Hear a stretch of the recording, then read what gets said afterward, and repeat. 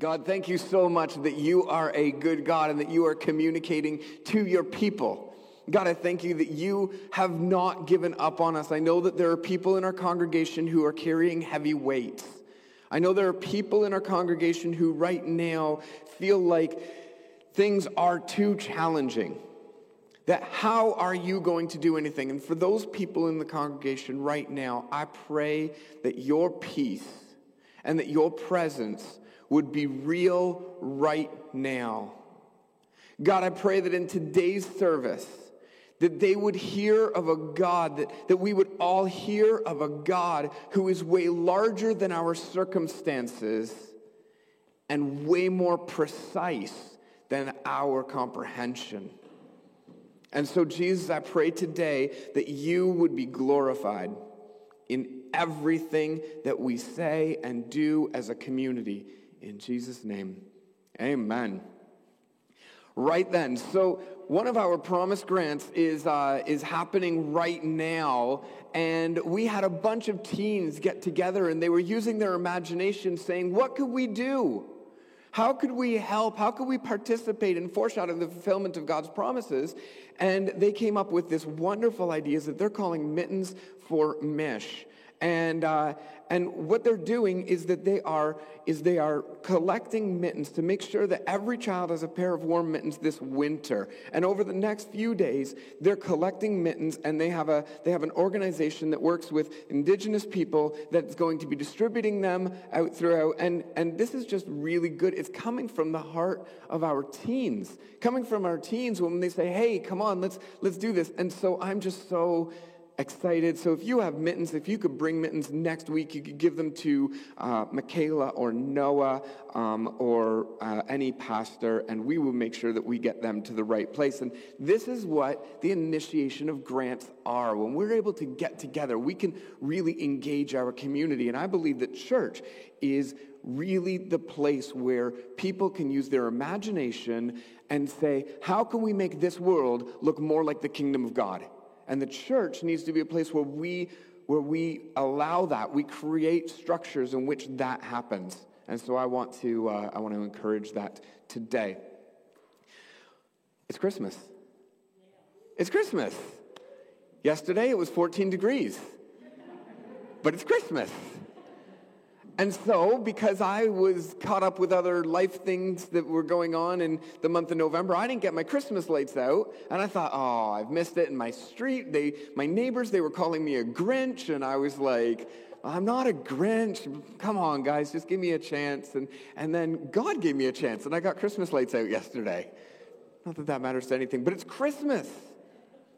And as Christians, we're called to explore the edges of what we know about God. That's something that we're called to do. And a lot of times in our churches, what we try to do is we try to make God into an understandable package so that we can present a clear image to somebody else, which is good. But I wonder, when was the last time you let your imagination about God run free? When was the last time that you thought, I wonder how far this God goes? I wonder how deep this God's love is. I wonder what type of God this God that we serve is. How far have you let your imagination go? What's the most extensive imagination that you've had of God and being in His presence? I mean, we get caught up in the passage of Revelation 4 where John gets caught into a vision and he's brought into the throne room of God. Right? This throne room of God is not imagination. When we look at it, since we've never been there, what we have is our imagination. And we have the words of Scripture. And so when have we done these things? When have we allowed ourselves to push against the boundaries of our understanding of a God that's been packaged for us and say, God, how much greater are you than this? One of the thought that comes to mind is Psalm 95, verse 4. It says, "In his hand are the depths of the earth. The heights of the mountains are also his." You know, do we get caught up so much in our own life that we struggle to imagine God standing on the mountain, like on the top of Mount Robson in British Columbia? There is God. Do we sometimes get so caught up in our day-to-day that we forget that the depths of the earth, the Bible says, God is right there. Psalm 139:8 says, "If I ascend to the heavens, you are there. If I make my bed in Sheol, you are there." And as a Christian, sometimes it's easier to shrink God into my own experience than to expand my thoughts towards God's experience. Sometimes I'm going, "God, where are you in my life right now? Where are you in my experience? How do I fit you here into my day by day?" When sometimes maybe our prayer would be way more full of wonder if we say, "God, what are you experiencing right now? What's happening in your day today? As you experience churches around the world, people gathering, worshiping you, as you experience bringing healing into lives all over the world, as you experience pushing people towards holiness and rightness and inspiring people to love their neighbors. God, what's your experience? And when we get into those moments, when we set aside our small experiences, trying to shove God into our experiences, and start to ask God, "God, what are you experiencing?" Sometimes God blows our minds. Sometimes he just blows our minds. Deuteronomy 10:14. "Behold, the Lord your God, to the Lord your God belong heaven and the heaven of the heavens, the earth with all that's in it. Yet the Lord set his heart in love on your fathers and chose their offspring after them, you above all peoples, as you are this day." God chose to set his heart in love on you. Let me continue. "Circumcise, therefore, the foreskins of your heart, and no longer be stubborn, for the Lord your God is the God of gods, the Lord of lords, the great, the mighty, the awesome God, who's not partial and takes no bribes. He executes justice for the fatherless and the widow. He loves the sojourner, giving him food and clothing. Love the sojourner, therefore, for if you are sojourners in the land of Egypt, you shall fear the Lord your God. You shall serve him and hold fast to him, and by his name you will swear.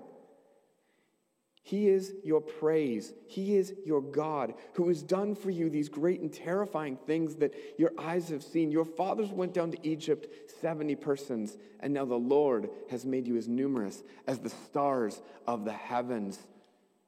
The God we serve is the God of all other gods, the Lord of every authority in the world, the one who has the ability to make everything right. And this is the God who has chosen to love you.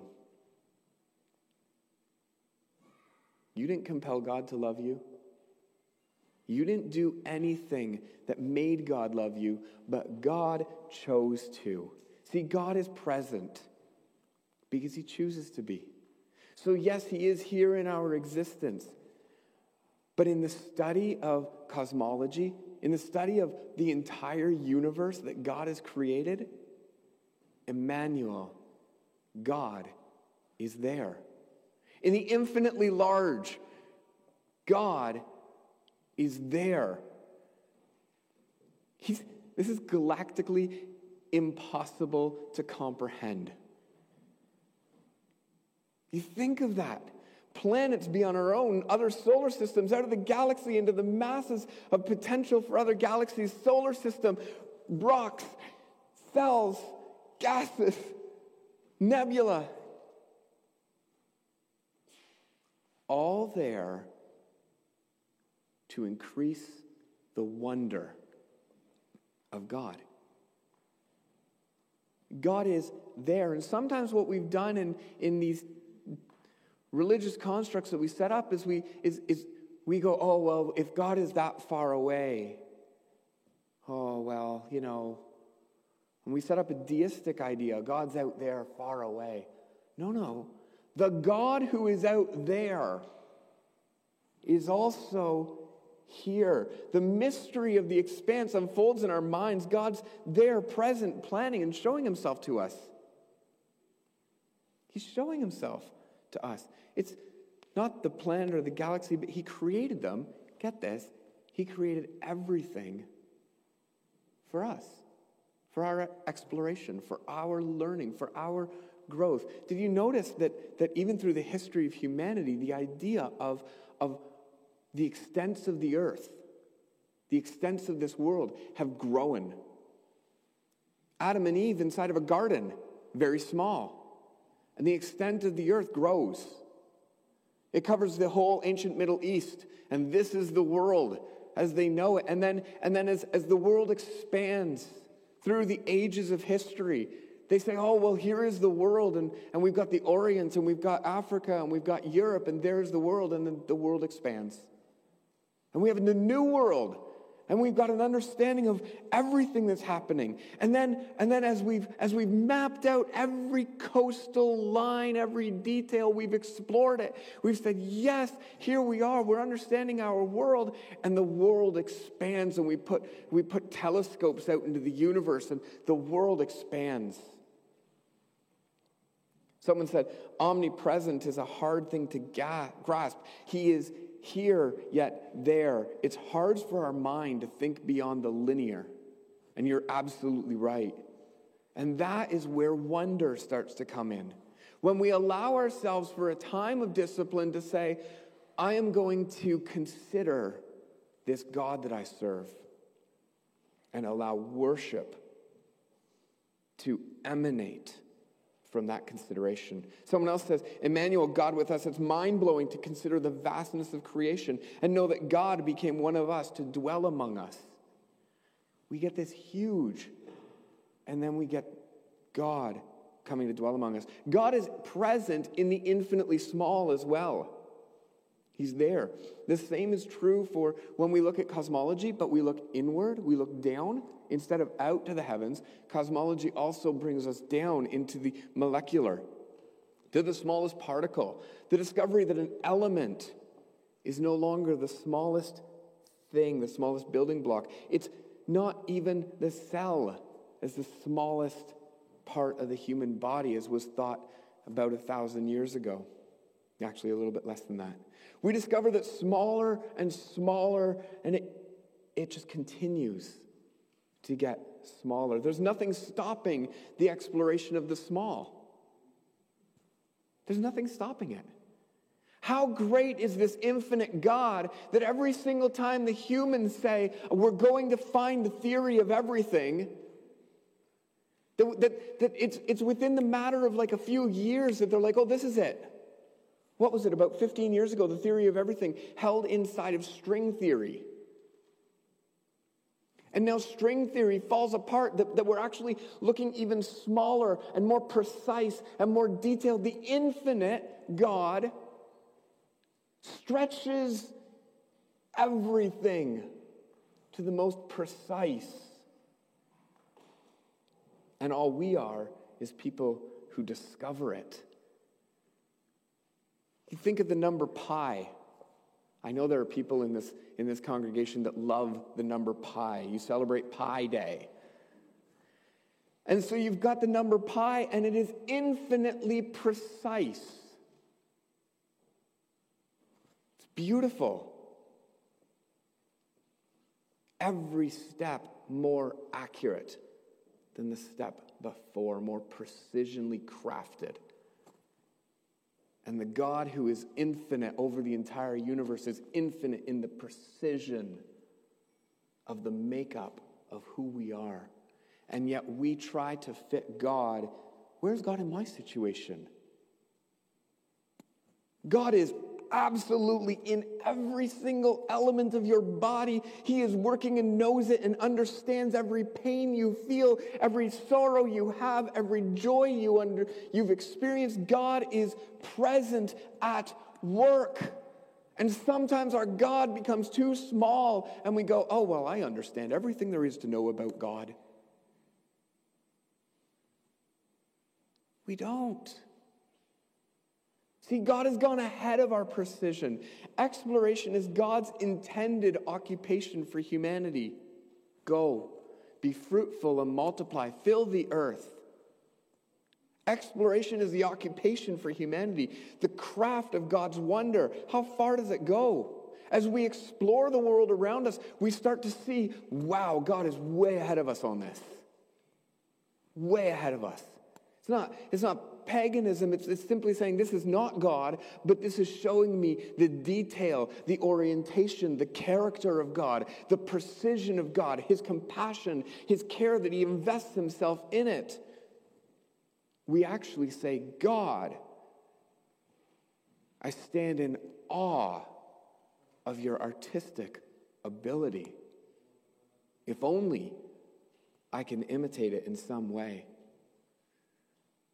See, so often we've pushed against the occupation, saying all we need to do is, the occupation of exploration, we've said all we need to do is just understand this package that we can then tell other people about this package so that then when they learn this package, then they can tell other people about this package. Okay, yes, there is spread the gospel, absolutely. But spreading the gospel for the gospel's sake doesn't actually call anybody into anything. It calls us into a cycle that when Jesus comes back, there's no more need of. So then what is eternity except for the exploration of God and the glory of what he is and who he is? And we explore infinitely. And so the call to all of us is Jesus has made a way. He is inviting you in to explore him in all of his facets, in everything he's done, everything he is. God is at work. God is at work. The infinite God allows humanity to infinitely explore his creation and therefore also explore him. See, God teases us with knowledge.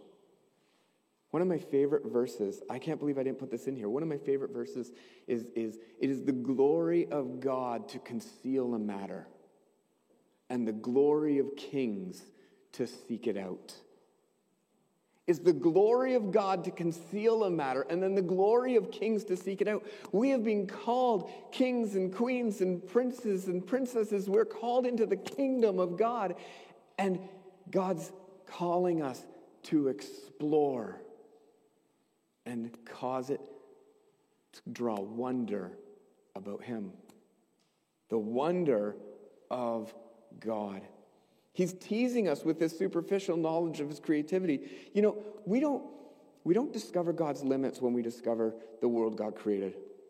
What we discover is God's ability, his artwork. We see his character, his attention to detail, and all of that births hope. It's funny that the scientific world used to say, and they're saying it a little bit less now, but they used to say that every time we get to the end of our tools to discover the universe, that we create something called the God vacuum. Oh, well, under that then it's God. Oh, well, under the smallest atom, oh, well, then it's God. And the scientific community used to make fun of Christians for this. But as they keep on breaking through barrier after barrier, finding more and more, we find more and more in the scientific community going, this is brilliant. This is something way beyond our imagination. God is beautiful. God is at work here. Not just underneath everything, but in the whole scope of all of the exploration. We see God genuinely working, and we see the evidence of God all over it. God creating infinite complexity to give us infinite space to explore him. It drives us further to exploration. Can we find the limits of God? I mean, as a human, I'm stuck right here in my body. My perceptions all come in through my senses, all 8 of them. And so we have this ability to perceive. And what we want to do is we want to anthropomorphize God. Imagine God like us. And in doing so, we've shrunk God. Yet even there, God has imagined himself to become like us. The story of Christmas. God's imagined himself to become like us and said, let me experience this as well. See, humanity desires to explore, innovate, and create because we're made in the image of God. Someone wrote here on Slack, exploring the God vacuum gives us opportunity to give him glory, and somebody continued it and said it gives us opportunity to develop our faith. And this is true.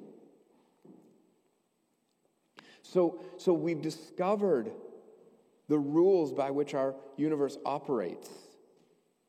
And then we discover the motivation behind it as we study the Word of God, as we study the revelation of God in history. And we start to say, wow, God, you have truly blown my mind. There is no boundary to our exploration. Humanity was created to explore the God who loves and created them. So, have we lost our desire for exploration? Have we lost it in our faith? Do we think that our theology is so well put together that there is no more need for exploration of God? Is it so neat and tidy in our little boxes? Or does God say, that's for your understanding that you were able to put it into boxes. Now let me blow your mind and make myself bigger in your mind. The wonder of God. The wonder of God. We are explorers. Do we forget who we are? Coming all the way back to our text. Yet the Lord set in his heart in love. He set his heart in love on your fathers and chose their offspring after them. You above all people. He has chosen to love you this Christmas.